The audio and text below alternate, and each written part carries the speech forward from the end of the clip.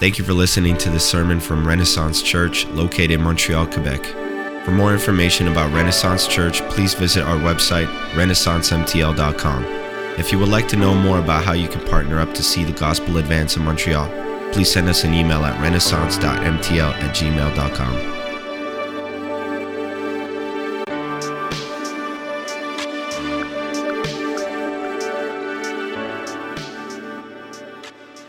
As we begin today it is my prayer that Jesus would be magnified and that the beauty of Christ would cause true worship to him with our entire lives.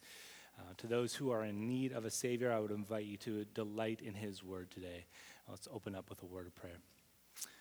Father, we ask that you would be with us today as we hear your word preached. Again, would you open up our hearts to hear your word? Would we see the depth of our sin, and God, would we see the depth of your love for us today? God, would you be glorified in all that we do? We love you, praise in your name. Amen.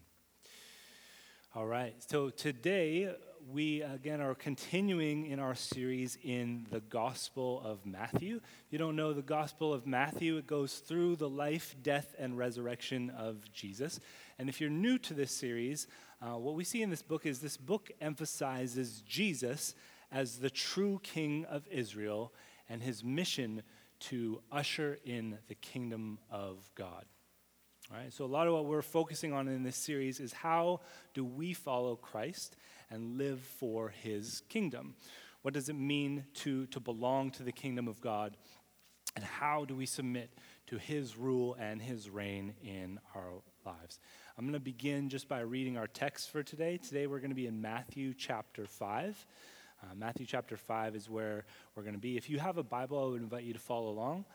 If you don't have a Bible, in the back on the Connect table, we do have some Bibles, and you can feel free to take one of those, and you can keep that.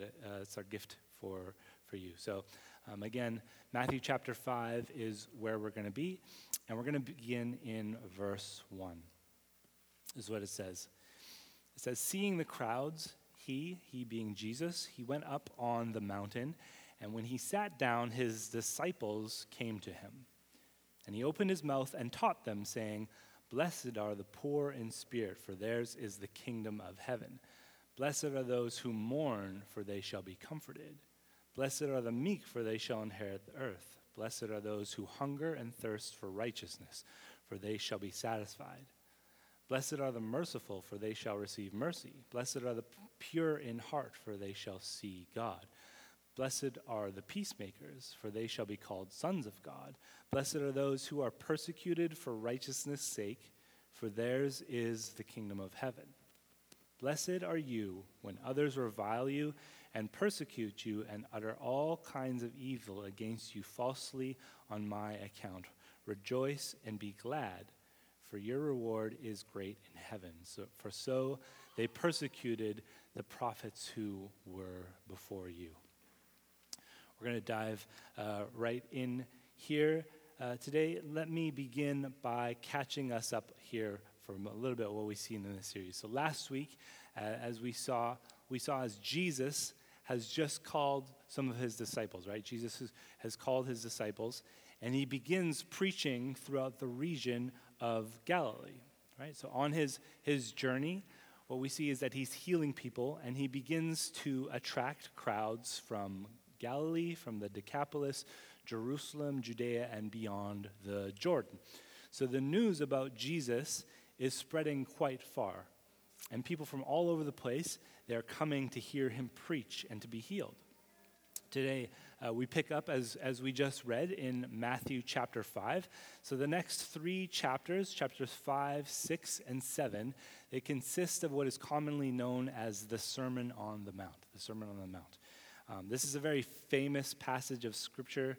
This is a sermon that was given by Jesus, and it is probably a sermon that he would have told multiple times as he was traveling throughout Galilee. When Jesus preached this, it's likely that he sat down with his disciples, and he probably taught them for over a couple of hours.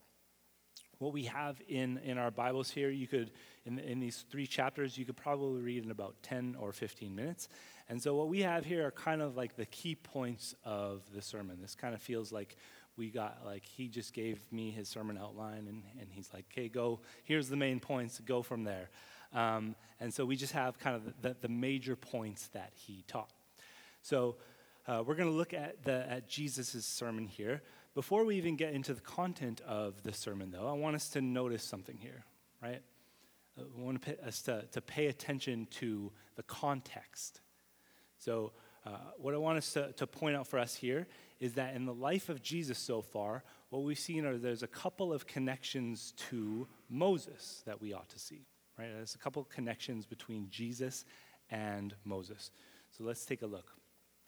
First, in chapter 2, we see that following the birth of Jesus, we see that the king in his day makes a decree that all baby boys are to be killed, right? Jesus was providentially delivered from death as a baby. Who else lived in a time where the king decreed that all baby boys were to be killed? You guys can say it? Moses, yes, I gave you the answer already. So that is our first connection here. Today, what we see as well is Jesus as he goes up a mountain and he gives his followers God's word. In a similar way, Moses went up a mountain and he came back down to give people God's word. What we see here is Jesus establishing himself as an authority figure like Moses, right? One who had been chosen to receive the word of God and to give it to God's people. Well, I want us to point out one other thing here for today that's significant from the first verse. First verse says, seeing the crowds, he went up on the mountain, and when he sat down, his disciples came to him. What's one major thing that's different here than in the story of Moses? There's one key difference here. God's people in this story go up with him. Right? God's people this time get to go up into his presence and receive his word. Where in the story of Moses, one person is allowed to go. Moses, right? Moses is the only one who's allowed to go up. Exodus, right? In Exodus tells us that God did not allow the people to come into his presence. In fact, he warns them that they will die if they even try to go up and look into the presence of God. And so as Jesus invites the disciples up the mountain, what we're starting to see is a reverse of the curse of sin. We start to see that God is allowing people to come into his presence, and this happens through the mediator, Jesus Christ. So let's get into the content of the sermon here. This section of the Sermon on the Mount, these first 12 verses here, they are commonly known as the Beatitudes. And what we see is that every statement in this section that Jesus makes, it begins with the word blessed, right? Blessed are the poor in spirit. Blessed are those who mourn. Blessed are the meek. Blessed, blessed, blessed. So I want to begin by addressing what that word means. In our culture, we have a lot of misunderstandings of this word. I'm probably guilty of misusing this word as well. In our culture, we say blessed when we perceive that things are going in our favor, right? Or we say it when life is going well. So for example, you might say, God blessed me with a new job. I'm in a great mood. I feel blessed. I'm doing well in life. Generally, I'm blessed. And I'm not saying that there's anything wrong with any of that. But what I want us to do is I want to give us an understanding of what a biblical perspective of this word means. So there's a pastor in the States, his name is Kent Hughes, and he writes this. He says, contrary to popular opinion, blessed does not mean happy, even though some translations have rendered it this way. Happiness is a subjective state, a feeling. But Jesus is not declaring how people feel. Rather, he's making an objective statement about what God thinks of them. Blessed is a positive judgment by God on the individual. That means to be approved or to find approval. So when God blesses us, he approves us. So in other words, being blessed has less to do with our financial, material, or emotional state of well-being, and has more to do with our favor with God. Also, if we look at those who Jesus declares blessed in these 12 verses, what we see is that few, if any of them, are described as being in any sort of positive circumstance, right? The poor in spirit, the meek, those who mourn, the persecuted. We would never dare to describe someone who's just gone through a death in the family as blessed, right? Nor would we look at the persecuted church around the world and say, yes, these are truly the blessed ones. And yet Jesus declares that they are, because they have received his favor. In addition, if we look at the rewards for those who are blessed, none of them are rewards that will reach their fruition in this lifetime. We see that there will be glimpses, yes, but Jesus has eternity in mind, not just the now. So, for example, the meek inheriting the earth, the kingdom of heaven, comfort for those who mourn. These are not immediate rewards. They have the future in mind, a future in heaven with Jesus. And so the rewards are not based on present positive circumstances. What we see here then is that the way God views blessing is contrary to how we see blessing. And so what I want today is I want to look at is a radically different way of being blessed. I want us to shift our mindset from I had a good day today, I'm blessed, to God's favor is upon those who are lowly, humble, obedient, merciful, and persecuted, and his reward will come to fruition in eternity with Jesus. That is what it means to be blessed. Let's look then at who Jesus says are blessed. Who does Jesus say are blessed? Verse 3, Jesus begins by saying, "Blessed are the poor in spirit, for theirs is the kingdom of heaven." What does it mean to be poor in spirit? Well, let me start by saying what it is not. What it does not mean is being sad, right? It is not about being unhappy or downcast or dejected. This is not what Jesus is talking about here. You might think of it this way, right? Those who are poor, they don't have much, right? Therefore, if you are poor in spirit, you do not have much spirit. You need your spirit renewed or refilled. You are needy for spiritual help. To quote Kent Hughes again, he says, "The sense is, blessed are those who are so desperately poor in their spiritual resources that they realize they must have help from outside sources." He says, poverty of spirit, then, is the personal acknowledgement of spiritual bankruptcy. So poor in spirit is to be desperate for spiritual help. What's the qualification of this? You have to need, right? You must need help. So much of the world today has no need for Jesus, right? The world is good on its own. We have an abundance of pleasures, right? I bet you can't think of the last time that you were bored, right? There's no such thing as boredom anymore because we can find an infinite amount of entertainment just by scrolling through our phones. Why would we need Jesus, right? Even modern day spirituality is nothing more than searching from something that is deep within yourself, right? Nothing is needed from the outside. You have all you need. You just need to find it from within. No need for Jesus. So let me ask you here today, how much do you need Jesus? This week, our family went to a friend's place for dinner, and these friends have a daughter who's Skylar's age. Skylar, I hope you're okay with me telling this story. You don't have a say. You would have been in the back, but things have changed. So Skylar was really excited to spend time with her friend. One thing that she doesn't like, though, is when fun things have to end. I'm sure we can all relate. No one likes it when the fun has to end. And so on the metro ride to their house, Melissa, my wife, and I, we had this conversation with her. We said, hey, I know that you're excited right now, but we expect that you have a good attitude when we leave, right? And, we don't want you to have a meltdown when it's time to go home. And her response was reasonable, right? She said, okay, but sometimes I have a hard time when it's time to go, right? So I suggested to her, I said, hey, well, why don't we pray about this, right?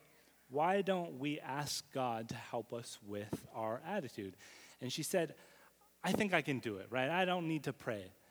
And so sure enough, we finished dinner and conversations, and it's time to go. It's late, and our 7-year-old daughter is tired, and she's having a hard time having a good attitude about leaving. Kind of expected, right?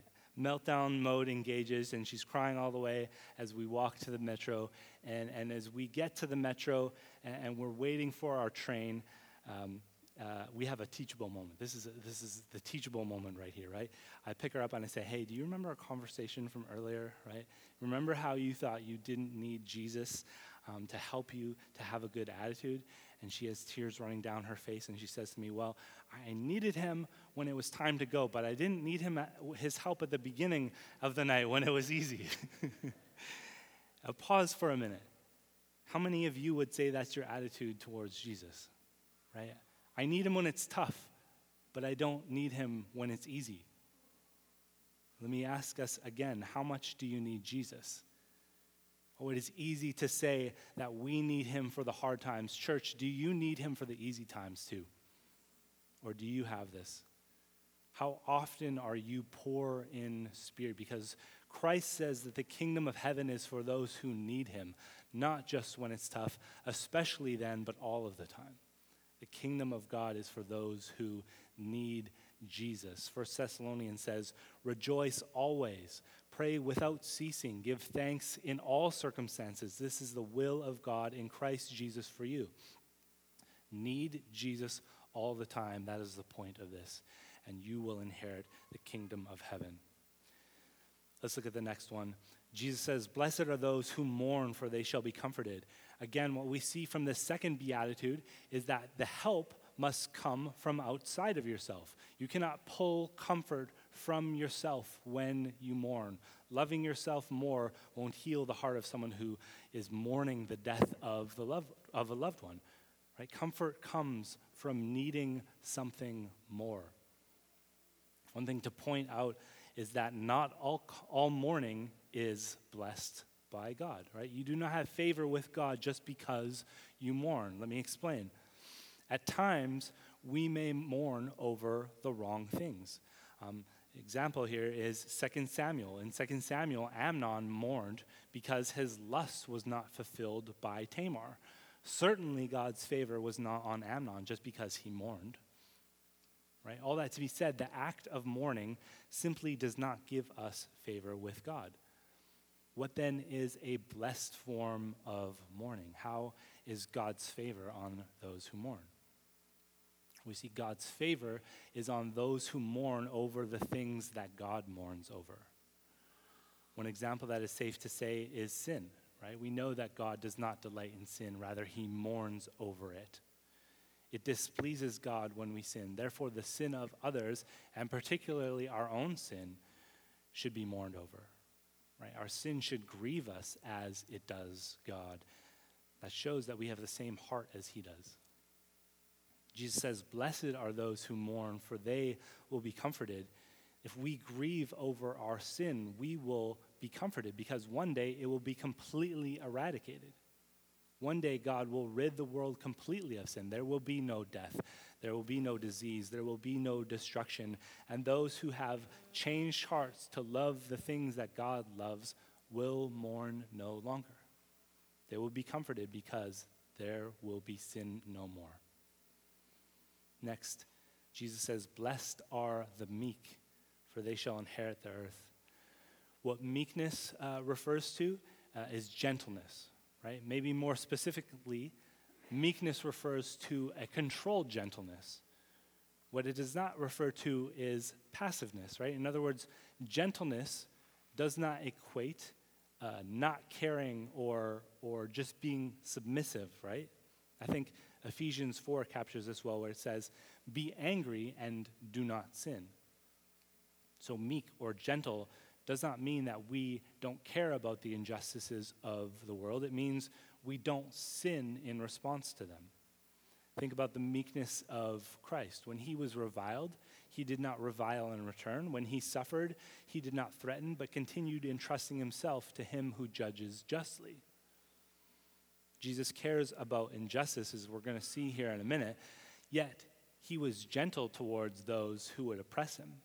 He gave up his earthly rights, refusing to use his authority for vengeance, not seeking retaliation, but showing patience and gentleness towards his enemies. This word meek, it appears 12 times in the Old Testament. Nearly every time it is used, it refers to how we ought to treat those who have sinned against us. Galatians 6 says, "Brothers, if anyone is caught in any transgression, you who are spiritual should restore him in a spirit of gentleness," or meekness.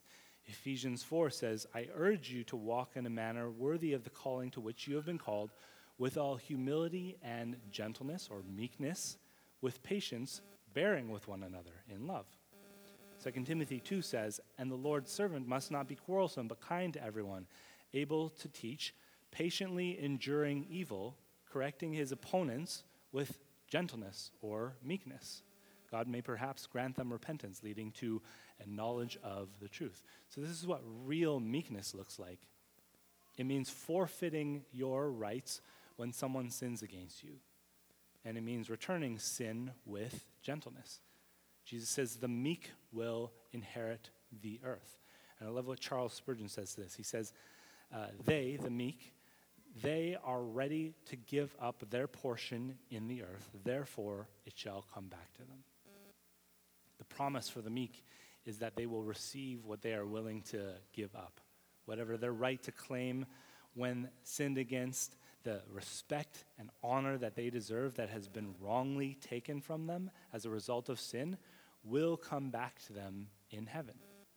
What has been taken from them will be returned, for the meek will inherit the earth. So we are called to be like Jesus, meek to those who sin against us. And we see his gentleness, and yet Jesus was not passive about the injustices around him. And this brings us to the next beatitude. "Blessed are those who hunger and thirst for righteousness, for they shall be satisfied." Jesus healed those who were sick or injured, even at the disapproval of the religious leaders around him. He was not passive towards the injustices of others. He hungered for righteousness. After meeting the Samaritan woman at the well, something unthinkable for a Jewish man in that day to do, he told his disciples, he says, "My food is to do the will of him who sent me and to accomplish his work." Jesus hungered for righteousness. I'm very familiar with what my hunger can make me do. Maybe you are too. On Thursday this week, I was making dinner. Nothing too fancy, right? Grocery day was coming up, and so we had a little in the fridge, and I literally just threw a couple of frozen pizzas in the oven. But I was looking forward to them. I was really hungry. 10 minutes later, pizzas are done, and I'm ready to eat. And so I open the oven, I get ready to pull them out of the oven. I put my spatula under the first one, I take it out of the oven, and I go to lift it over the counter, and it hits the edge of the counter, and it lands face down on the floor. I wish you would be able to see how ridiculous that was. Just an entire pizza face down on the floor. Half of our dinner was gone, and I was so angry. And I'm not going to tell you what I said after that. But what I will say is that because I was hungry, I was quickly moved to anger, right? I had a longing for physical food that when it was not met as I expected, I was moved to anger. And what Jesus is saying here is that God's favor is on those who hunger for righteousness. Have so much of hunger for righteousness that you will be moved towards it, that nothing else will satisfy, because a hunger for righteousness satisfies the soul. Long for doing right and seeing right in this world. Hunger for it. Those who do will be satisfied. Jesus then says, "Blessed are the merciful, for they shall receive mercy." Right? Showing mercy implies that some wrong has been done against you. If I say to my daughter, Skylar, I'm going to give you mercy, I didn't say that because she has just obeyed me. I said it because there has been something wrong committed against me. So similar to the beatitude about the meek, this one deals with our attitude when we have been sinned against. Right? When someone has sinned against us, how do we respond? Where meekness says, when reviled, I will not revile in return. When I've been wronged, I will not wrong in return. Mercy says, when wronged, I will bless in return. I will show compassion and mercy when wronged. Jesus tells a parable in Matthew chapter 18 of the unmerciful servant. Some of you might be familiar with this. If not, this is what it's about. The story is of a servant who owes his master money. And the master comes to collect, but the servant is unable to pay.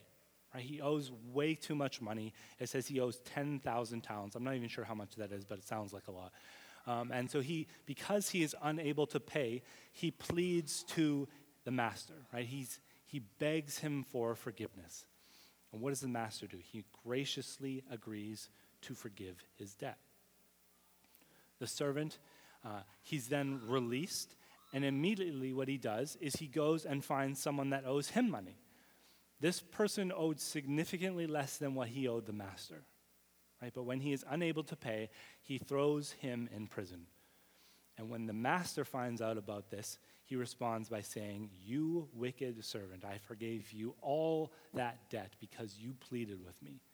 And should not you have had mercy on your fellow servant as I had mercy on you?" And he throws him in jail till he could pay his debt. When you have seen the debt that you have been forgiven by God, you will forgive others. Right? When you see the mercy that you have been shown for all the sin that you have committed against the Almighty God, you will forgive those who sin against you. And on the other hand, if you will not forgive, if you have no compassion or mercy towards those who sin against you, then you do not understand what has been done for you, and then you may not be a Christian. And that may sound harsh, but Jesus says the favor of God is on the merciful. They are the ones who will receive mercy. In verse 8, he says, "Blessed are the pure in heart, for they shall see God." What does it mean to be pure in heart? Well, when we think of something that is pure, what do we mean by that? We mean clean, yeah. We mean that it is just that one thing, right? It is not mixed with anything else. A good image to think of here is gold, right? What is pure gold? It is simply just gold. It is not mixed with anything else. It has been removed of all of its impurities. Pure gold is gold that has been refined. It has been heated to the point where nothing else can survive on it. And the only thing that exists is gold itself, right? So a pure heart then has been removed of all of its impurities.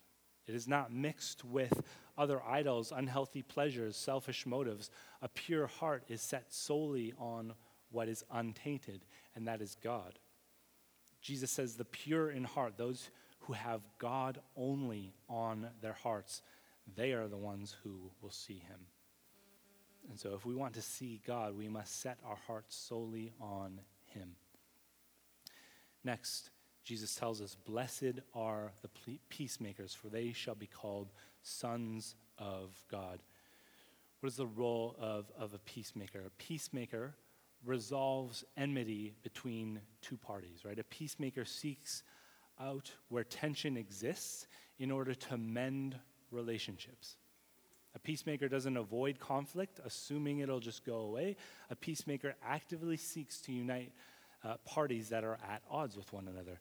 In university, I had this amazing professor, and I had the privilege of being his teaching assistant in one of his classes, which was about group development, so how do groups develop. And so I facilitated a discussion with a group of 8 other people. Their job was to work on this project together, but what he told me to do, he said, look for the tension in the group between one another and walk towards that. He says, look at where the tension is and walk towards that. That's what he would always tell me. Find the tension and walk towards that. And the reason was because nothing gets better when you just ignore things and pretend that there's not a problem, right? In fact, things get worse. If there's tension, it's likely because something needs to be resolved. So walk towards it. That's what peacemakers do. They seek to make peace between two parties. And they will be called sons of God because that's what the Son of God came to do. Jesus came to us to make peace where we were at war. He walked towards the tension of our rebellion against God, and he came to mediate. He stands between us and God as the only way to make peace with the Father. As fully man, he is able to represent us as humans, and as fully divine, he represents God. And so, as Jesus says, the peacemakers have found favor with God. And finally, Jesus says, the persecuted for righteousness have found favor with God. They are blessed. Blessed are those who are persecuted for righteousness' sake, for theirs is the kingdom of heaven. Blessed are you when others revile you and persecute you and utter all kinds of evil against you falsely on my account. He says, rejoice and be glad, for your reward is great in heaven. For so they persecuted the prophets who were before you. The final beatitude reminds us that those who follow Jesus will be persecuted. Let me ask you here today, is this what you expect from the Christian life? In my spare time, I've been reading through a book by John Piper called Let the Nations Be Glad. I would highly recommend it. It is a book about Christian missions, and yet he dedicates an entire chapter to the suffering of followers of Christ. I want to read a little bit for us today. He writes this. He says, it would be easy to make a superficial mistake about the death of Christ as a substitutionary atonement. He says, the mistake would be to say that since Christ died for me, I don't need to die for others. Since he suffered for me, I don't need to suffer for others. In other words, his death is really substitution. If his death is really substitutionary, shouldn't I escape what he bore for me? How can his death be a call for my death if his death took place of my death? The answer is that Christ died for us so that we would not have to die for sin, not so that we would not have to die for others. Christ bore the punishment of our sin so that our death and suffering are never punishment from God. The call to suffer with Christ is not a call to bear our sins the way he bore them, but to love the way he loved. The death of Christ for the sin of my selfishness is not meant to help me escape the suffering of love, but to enable it. Because he took my guilt and my punishment and reconciled me to God as my Father, I do not need to cling to any comforts of earth in order to be content. I am free to let things go for the sake of making the supremacy of God's worth known. Persecution and suffering are promised in this life for those who follow Jesus. It may be physical, it may be ridicule, but Jesus reminds us that those who are persecuted for his sake are blessed. They have found favor with God. Theirs is the kingdom of God, and therefore they can rejoice. As we wrap up here, what we see is that the Beatitudes reveal the beautiful design for God's kingdom. We see God's approval for what the world rejects. God's favor is for those who need him, who mourn at their sin, who are meek, who hunger for righteousness, are merciful, pure in heart, the peacemakers and the persecuted for the sake of righteousness. The picture is a beautiful kingdom where Jesus reigns. And yet what we also see is our utter insufficiency for us to meet these qualifications. Right? If we are honest with ourselves, rather than being poor in spirit, we act as though we don't need God. Rather than mourn over our sin, we indulge in it. Rather than being gentle and meek, we lash out at those who offend us. We neglect caring for the injustices of others. We are vengeful, have impure hearts. We are often the aggressors and the persecutors. All of us are born into the kingdom of this world, and we naturally live for it. And so are any of us blessed? Who has found favor with God? Well, what we see is blessed is Jesus, for he is all of these. The favor of the Lord is upon Jesus, for he mourns over sin. He is gentle to his oppressors. He hungers for righteousness. He is merciful and pure in heart, the true peacemaker, and the one who was persecuted for our sake. So blessed be Jesus and anyone who comes to the Father through his name. For it is the only name on heaven and earth which we are saved. Let's close in prayer. Thank you for listening to the sermon from Renaissance Church. If you have any questions about the sermon or would like to know more, please feel free to contact us by email at renaissance.mtl@gmail.com or reach out to us on social media. It's our passion to love Jesus, love each other, and love our world.